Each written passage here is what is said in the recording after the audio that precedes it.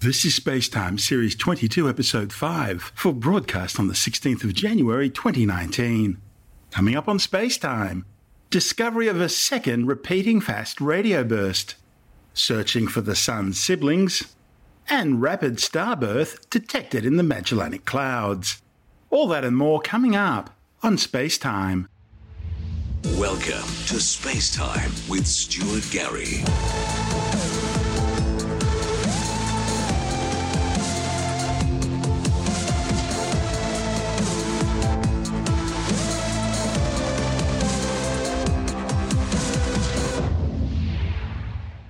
Astronomers have discovered another mysterious fast radio burst signal which appears to be repeating. It's only the second time ever that a repeating fast radio burst has been detected. The findings, reported in the journal Nature, will help astronomers move a step closer to working out what's causing these extremely powerful yet incredibly short energy bursts which originate from the distant universe and last just a nanosecond. Around 60 fast radio bursts have so far been detected, and almost all have been single events, bursting just once and then never again. These short ephemeral qualities have made fast radio bursts one of the biggest mysteries in astronomy today. That's led astronomers to suggest that they could be generated by some sort of cataclysmic event, such as, for example, a star destroying itself in a supernova explosion. Prior to this new discovery, only one other repeating fast radio burst had ever been detected. That was a discovery made by the Arecibo radio telescope in Puerto Rico in 2015. Now, the detection of a second repeating fast radio burst suggests there could be more than one way to generate these events. The leading hypothesis now is that fast radio bursts could be generated by some kinds of stars being consumed by black holes. The discovery of this second fast radio burst repeater was made by CHIME, the Canadian Hydrogen Intensity Mapping Experiment, a new radio telescope in British Columbia being operated by a collaboration from the University of British Columbia, McGill University, the University of Toronto, the Perimeter Institute of Theoretical Physics, and the National Research Council of Canada.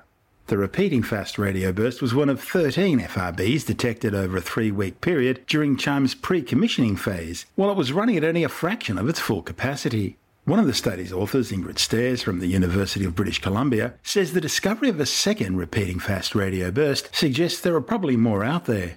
And with more repeaters and consequently more sources available for study, astronomers may be able to understand a little bit more about these cosmic puzzles, where they come from, and maybe even what's causing them. Before CHIME began to gather data, some scientists wondered if the range of radio frequencies the telescope was designed to detect would be too low to pick up fast radio bursts. You see, most of the fast radio bursts previously detected have been found at frequencies near the 1400 MHz range. That's well above the new Canadian telescope's range of 400 to 800 MHz. But these first CHIME results have certainly settled those doubts, with the majority of the 13 bursts being recorded well down to the lowest frequencies in the CHIME range. In fact, in some cases, the signal at the lower end of the band was so bright that it seems likely that some fast radio bursts will be detected at frequencies even lower than CHIME's minimum of 400 MHz. The majority of these 13 fast radio bursts detected are showing signs of scattering, a phenomenon revealing information about the environment surrounding the source of these radio waves. In fact, the amount of scattering observed by CHIME has led the authors to conclude that the sources for these fast radio bursts are powerful astrophysical objects, more likely to be locations with special characteristics.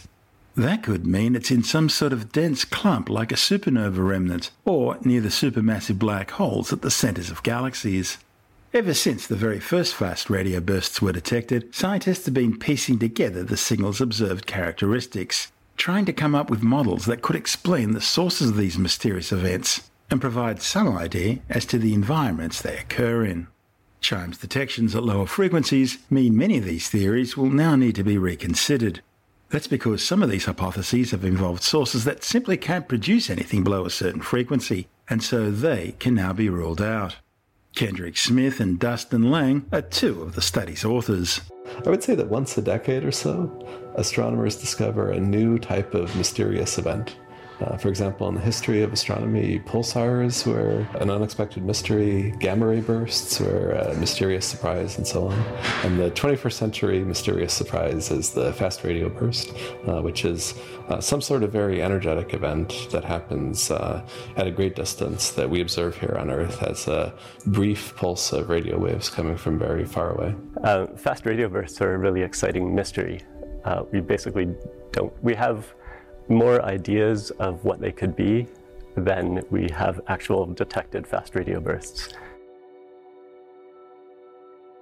So the CHIME telescope doesn't look like you might expect a telescope to look like. The physical telescope has no moving parts. It has these cylinders that are 20 meters wide and 100 meters long, so the collecting area is huge. That's one of the great benefits we have. The cylindrical design of CHIME means that we see a stripe on the sky, and as the Earth rotates, that stripe sweeps out the whole sky every 24 hours. I think we're doing something really new with CHIME, which is figuring out how to scale the computations that are needed to do radio astronomy up to unprecedented volume. The fast radio burst search that we wrote here at Perimeter Institute is something like a few hundred times larger than the searches that have been done to date. We have, for example, the highest discovery rate for fast radio bursts of any telescope, but we get it by generating an avalanche of data. We have about 100 times more data than a typical radio telescope, and the computational challenges are immense. So this was a huge challenge, and one that hasn't really been attempted before, a real-time streaming fast radio burst detection system. And so it's really a pathfinder or a leader in this area. In the CHIME fast radio burst system, we look at every bit of data once, and a second later it's gone. So building this system was a real challenge and a real different sort of software beast. Throughout the first few weeks of our FRB search, we were finding fast radio bursts at the rate of one FRB every 2 days or so. That's actually a really impressive number, since the total number that were ever found since the initial discovery in 2007 is around 50. In the first few weeks of our search, we found a new repeating FRB.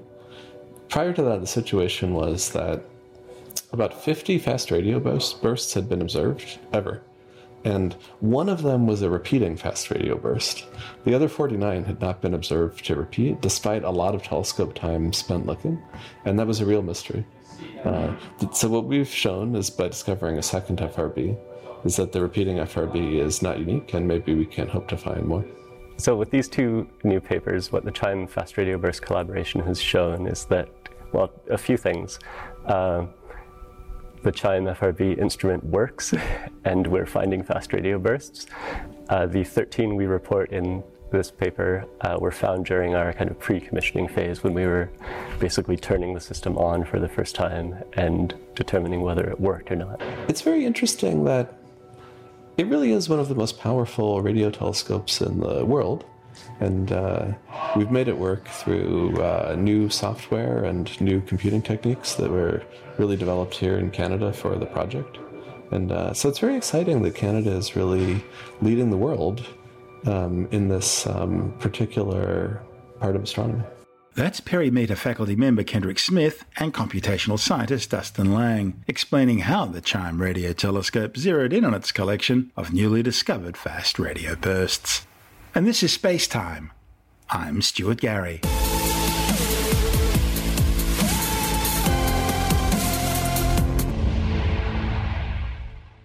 A new study searching for the Sun's siblings has revealed the chemical DNA of more than 340,000 stars in our Milky Way galaxy.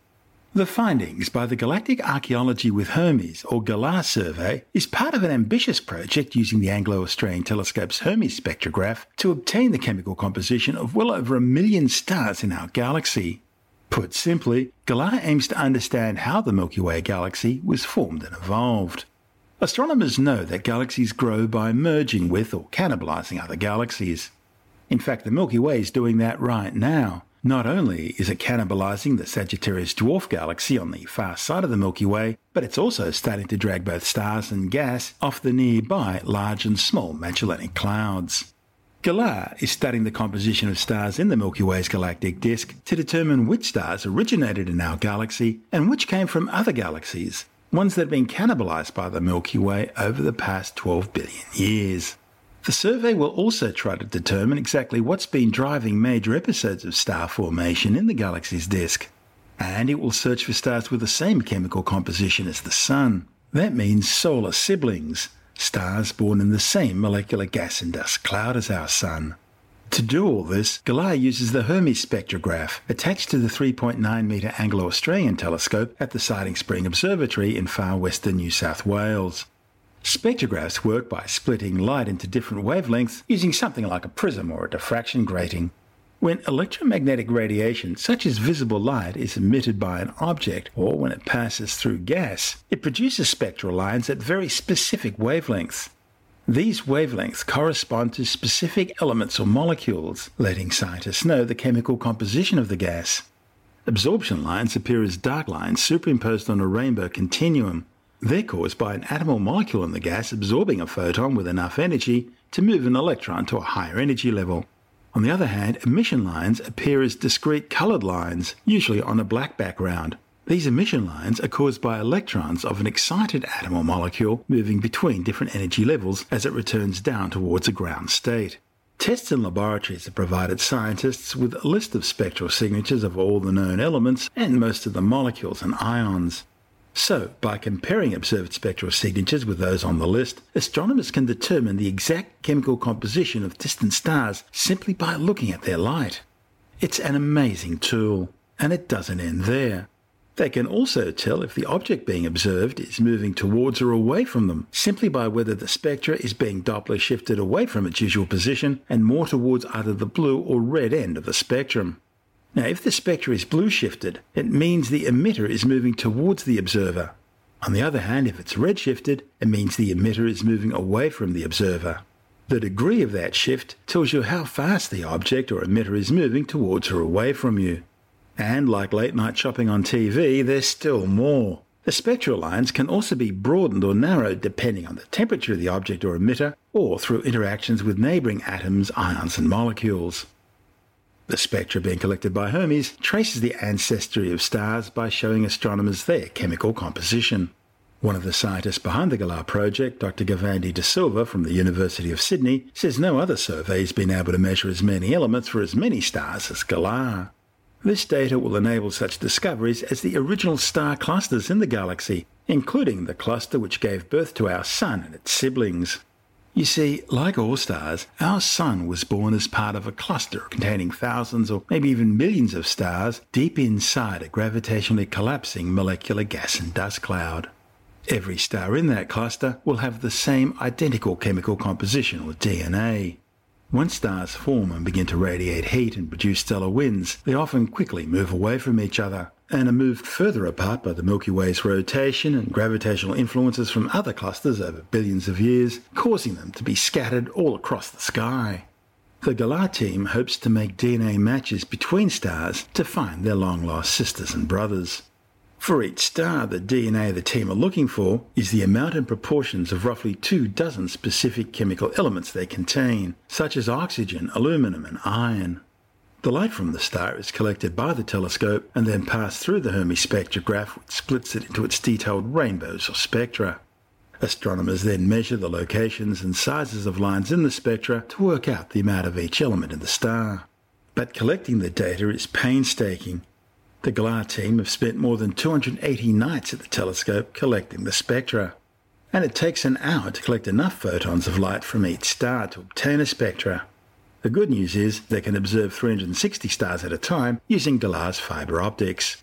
The Galar survey was conceived more than a decade ago as a way to unravel the history of the Milky Way, and the Anglo-Australian Telescope's Hermes instrument was specifically designed and built for the Galar survey.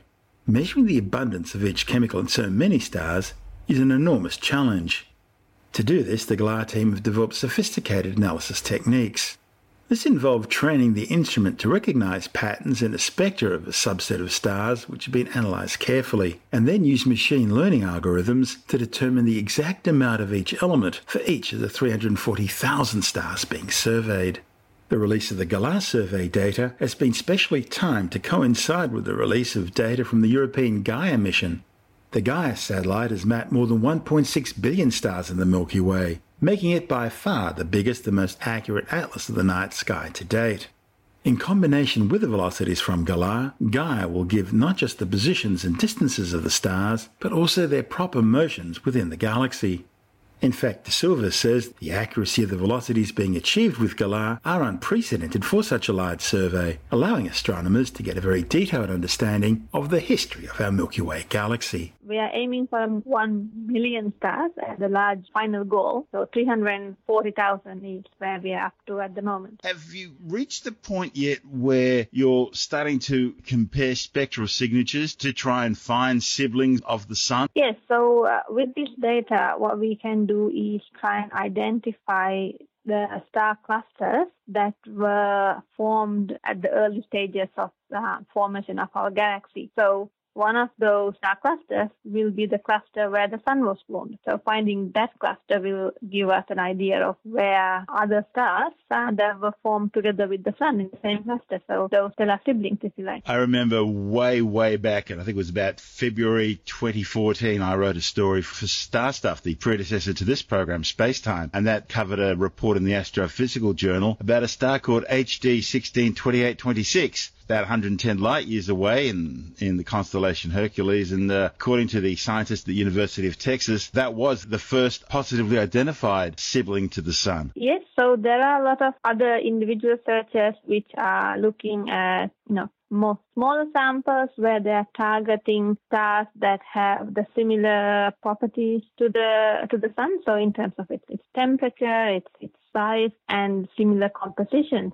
So there is a bit of a distinction that has to be made between what is a solar sibling versus what we call a solar twin, if you like. So it's a twin. It's a bit of a difficult terminology. We think of twins as necessarily being, born together. But a solar twin in these terms is something that looks identical to our Sun, but not necessarily one that formed together. Does that make sense? Yeah, but you're looking for siblings, aren't you? Stars which formed in the same molecular gas and dust cloud as what our Sun was formed in. Exactly. So it may not necessarily have the exact same parameters as the Sun. So in other words, if you take a family, you'd have some which are older, some are younger. So it will have a similar chemical composition, but not necessarily the same temperature and size and so forth, because it's the chemistry that we are using as a tag to reconstruct these dispersed star clusters. And that's where Galar comes into the picture. It's taking spectroscopic signatures of all these stars. That's right. So the spectrograph that we are using called Hermes, it was the latest instrument that was installed on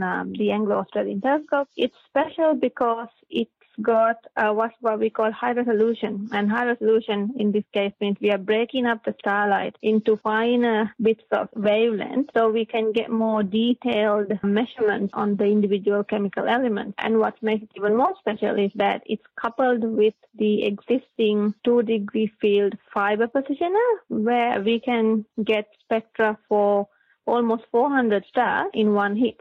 So we're not looking at star by star.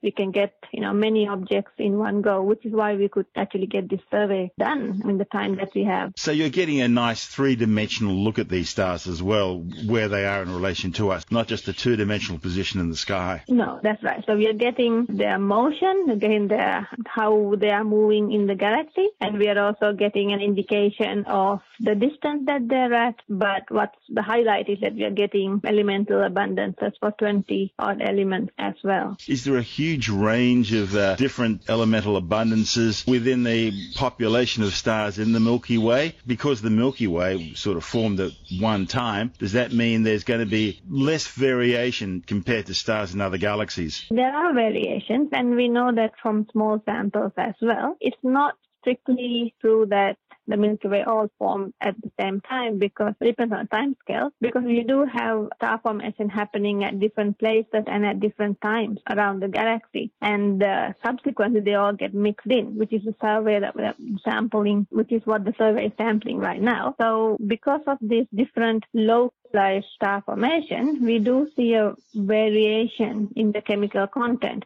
So in other words, especially if you add time into the picture, so stars that were older, that were formed from material which are more pristine and less polluted by other star formation events, will have less metal content. And depending on the type of supernovae, because supernovae are the ones that pollute the gas, the types of elements in the material, in the gaseous material, is different. So that gives rise to different amounts of different elements. So there's a range. So to answer your question, do we see a range? Yes, we do. And it depends on what types of, how the star formation happened. In other words, was it very violent, where you had very massive stars forming first, and then they would go supernovae, pollute their neighboring gas, and then have subsequent star-class stars forming from that polluted mass? Or was it more calmer, or you only had a few massive stars, less supernovae types going on, and then therefore the enrichment process didn't really take off? So you do see these variations. And also depends on the type of supernovae. So going into a bit of detail, so different types of supernovae produces different chemical elements into the interstellar medium. So if you have cases where the entire core has been disrupted or it's causing pollution, then you have these heavier elements forming, whereas lighter elements can be produced by just from stellar winds even, which pollute the gas. So all of these different physical processes give rise to the changes in the individual elemental abundances. By looking at these subtleties, you can discern different populations of stars that were likely to have been formed out of the same molecular gas and dust clouds, and also at different epochs in the galaxy's existence. So this gives you a huge kaleidoscope to look through, and that's what this is all about. That's what Galar's trying to achieve. And then at the same time, you've now got access to a new European Space Agency data set coming from the massive Gaia mission. Yes, that's right. So the Galar data is very much in addition to the Gaia data, because obviously Gaia is producing information on their distances, their motion for billions of stars, but for all of the stars that are in Galar, you will get this extra information. So it is adding on to the results that Gaia will give by giving out all this chemical elemental information as well. Before the Galar survey, the sample size back in 2013-14 was of the order of 700-800 stars, definitely less than 1,000 stars. So we've jumped many orders of magnitude with this survey to be able to get individual elemental abundances for hundreds and thousands of stars and eventually a million stars. A huge jump in what you can do compared to what was being done before. Is that because improvements in the spectroscope, or different ways of gathering the data? It's the availability of an instrument like Hermes, where you can get high resolution and multi-object at the same time. That's Dr. Gayandi De Silva from the University of Sydney. And this is Space Time. I'm Stuart Gary.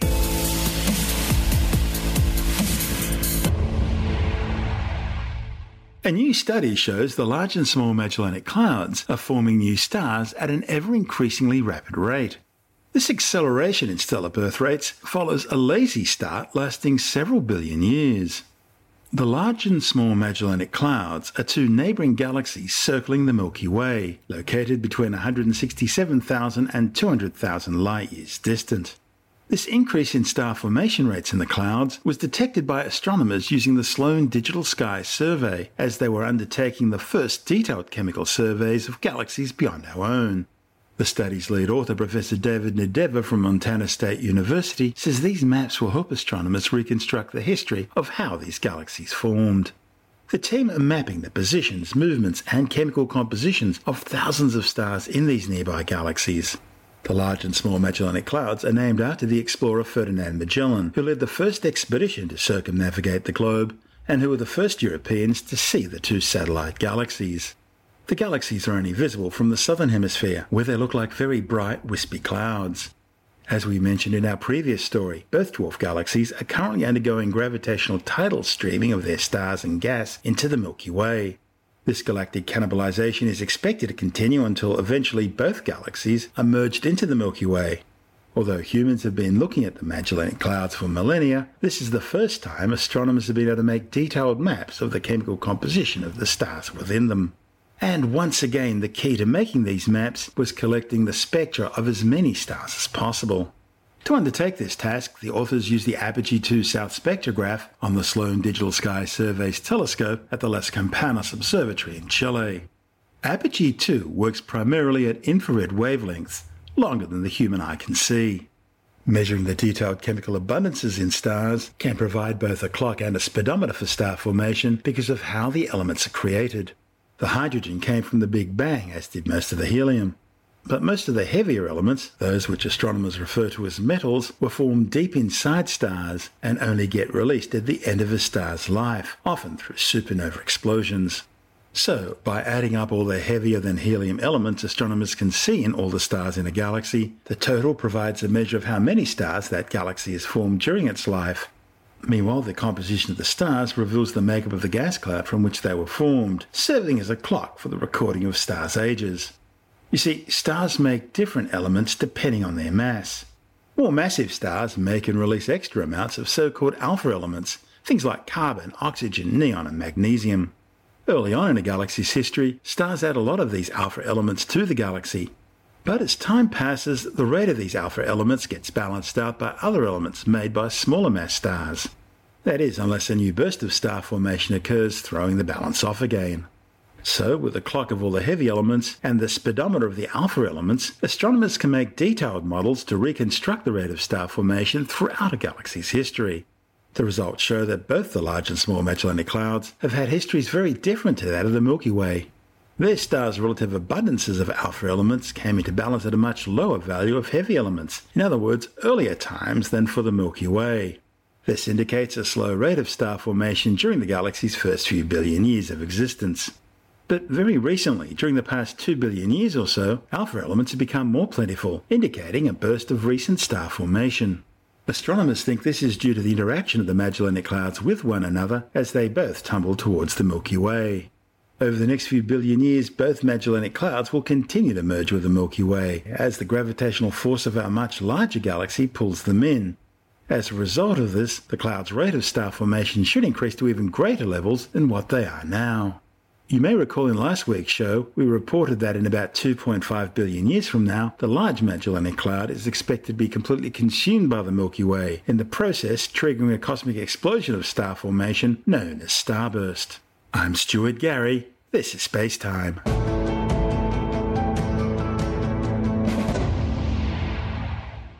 The United States is warning Iran against another planned test of a nuclear-capable intercontinental ballistic missile. However, new satellite images suggest preparations for such a launch are continuing at the top-secret Imam Khomeini missile site. The images show a large white container, thought to be carrying a Samor missile first stage, arriving at the launch pad's vehicle assembly building on January the 4th. Iran's Deputy Defense Minister then claimed that Tehran will launch 3 satellites into space shortly. In response, the US Secretary of State Mike Pompeo has issued a preemptive warning to Tehran that America will not stand by and watch the Iranian regime's destructive policies place international stability and security at risk. Pompeo says such rocket launches would violate United Nations Security Council Resolution 2231, which endorsed the 2015 nuclear deal between Iran and world powers, calling on Iran to refrain and not undertake activities including launches related to ballistic missiles capable of delivering nuclear weapons. Iran has already undertaken numerous long-range missile tests under the guise of space launches. In July 2017, Iran launched a Samor ICBM in an act which the US State Department described as provocative. Then in December, Washington slammed Tehran for launching a medium-range ballistic missile, which Pompeo says was designed to carry multiple warheads. That launch followed US President Donald Trump's decision back in May to pull out of the Iran nuclear deal, citing multiple violations by Tehran, including its sponsorship of terrorist organizations such as Hezbollah and Hamas, and intelligence evidence suggesting it's continuing to secretly develop thermonuclear weapons. However, the oil-rich nation has rejected these allegations, insisting its nuclear program is for peaceful power generation only. The Islamic Republic's missile technology is closely based on banned North Korean missile technology, which itself is based on Chinese and early Soviet Union launch vehicles. The United States, the European Union and many Middle Eastern nations fear that, just like North Korea, Tehran is using its space program simply as a cover to develop ballistic missile nuclear weapon delivery systems. That system is now in place for Pyongyang, which has also tested and miniaturized thermonuclear warheads to fit on those missiles. Analysts within the intelligence community say there are now real concerns that Tehran is following North Korea's lead, with Iran's own missile and nuclear weapons programs accelerating. The Seymour or Phoenix ICBM is a 27-metre tall two-stage missile capable of carrying a 350-kilogram payload into orbit and 1.2 tons on a ballistic trajectory. Also known as the Shafir-2, the Seymour uses a North Korean-developed first stage called the Yunar, which is equipped with 4 Scud missile rocket motors. The Seymour's upper stage uses the Safar missile, which is simply a modified Shahab-3 medium-range ballistic missile with the warhead removed to make room for a satellite payload. The Shahab-3 can deliver either a 1,200-kilogram warhead or 5 MIRV, or independently targetable multiple re-entry vehicle warheads, over a range of 2,000 kilometres. In fact, the International Atomic Energy Agency says that in the early 2000s, the Islamic Republic may have explored various fusing, aiming and firing systems to make the Shahab-3 more capable of reliably delivering a nuclear warhead. The Shahab-3 is based on North Korea's Nodong-1 missile, which was developed using Soviet-sourced Egyptian Scud-B missiles and Chinese-sourced Scud-C missile technology. As for the 3 satellites planned for this launch, they include the Dowsey, Payam and Nahib-1 mini-satellites. Interestingly, all 3 are equipped with satellite imagery capabilities, allowing Iran to keep an eye on their enemies. The Dowsey is a 52-kilogram Earth observation microsatellite, which will orbit the planet at altitudes of between 250 and 310 kilometres. The Payam is a 90-kilogram Earth observation satellite that will keep an eye on what's happening below from a 500-kilometre high orbit. As well as having satellite imagery capabilities, the Nahib-1 will also carry a Ku-band communications package and be placed into a geosynchronous orbit. This is Space Time. I'm Stuart Gary.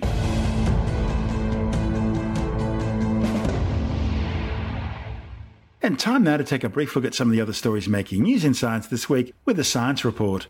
The Weather Bureau says 2018 was Australia's 3rd warmest year on record. The official figures show that last year was on average 1.14 degrees Celsius hotter than the national average between 1961 and 1990. The new figures mean the 11-year mean average for 2008 through to 2018 was the highest on record at 0.77 degrees Celsius above average. The new data means that only one of Australia's warmest 10 years occurred before 2005, and 9 of the last 10 years have been warmer than average. The Bureau says warming associated with anthropogenic climate change has seen Australia's average mean temperatures increase by just over 1 degree since 1910, with most of this warming occurring since 1950. The Bureau also found the Indian Ocean exerted a strong influence on Australia's climate during 2018, with dry conditions associated with a positive phase of the Indian Ocean dipole. The tropical Pacific Ocean had less of an influence, starting the year with a very weak La Niña, which decayed during February and had little if any impact on Australia's rainfall. It then moved into neutral conditions, and while there were signs of a potential developing El Niño from late July, conditions failed to progress to a fully fledged event by year's end. 2018 also provided above-average temperatures for nearly all states, and it was the warmest year on record for New South Wales. Meanwhile, the average annual rainfall for 2018 was 412.8 millimetres, 11% below the 1961 to 1990 average of 465.2 millimetres. Scientists say the mass die-off of millions of fish in Australia's Darling River system was caused not by drought but by bad water management and irrigation farming. Officials initially tried to blame drought and rapid shifts in water temperature disrupting algal blooms. But Professor John Williams from the Australian National University says dead fish and dying rivers happen because people are extracting too much water from rivers. He says the current tragedy was predicted and is therefore no surprise. Williams points out that many of the millions of large fish which are dying have lived for more than 50 years through many equally severe droughts. Clearly, current management plans have failed. A new study has found that baby boomers are hitting the booze at dangerous levels. A report in the Medical Journal of Australia claims more older Australians are drinking at risky levels as the baby boomer generation ages. Researchers say that while the percentage increase is small, it means an extra 400,000 people over 50 are now drinking at potentially problematic levels. Between 2004 and 2016, the proportion of risky drinkers increased from 13.4 to 13.5%, and the proportion of high-risk drinkers increased from 2.1 to 3.1%. A new study has shown that people who believe in conspiracy theories such as aliens walking amongst us and the Apollo moon landings being a hoax are far more likely to fall for fake news. The findings, reported in the Australian Journal of Psychology, also found that a person's political beliefs are consistently good predictors for the likelihood of believing fake news that supports those beliefs. The study suggests that a conspiratorial worldview and a schizotypal personality were also good predictors of a person's likelihood to be taken in by fake news stories. You're listening to Space Time. I'm Stuart Gary, and that's the show for now. You can subscribe and download Space Time as a free twice-weekly podcast through Apple Podcast iTunes, Stitcher, Bytes.com, Pocket Casts, SoundCloud, YouTube, Audio Boom, from spacetimewithstuartgary.com, or from your favourite podcast download provider. Spacetime's also broadcast coast to coast across the United States on Science 360 Radio by the National Science Foundation in Washington, D.C., and available around the world on TuneIn Radio. If you want more Spacetime, check out our blog where you'll find all the stuff we couldn't fit in the show, as well as loads of images, news stories, videos, and things on the web I find interesting or amusing. Just go to spacetimewithstuartgary.tumblr.com. That's all one word and in lowercase, and that's Tumblr without the E. You can also follow us on Twitter through @StuartGary, at Spacetime with Stuart Gary on Instagram, and on Facebook, just go to www.facebook.com/Spacetime with Stuart Gary. Spacetime is brought to you in collaboration with Australian Sky and Telescope magazine, your window on the universe. You've been listening to Spacetime with Stuart Gary. This has been another quality podcast production from Bytes.com.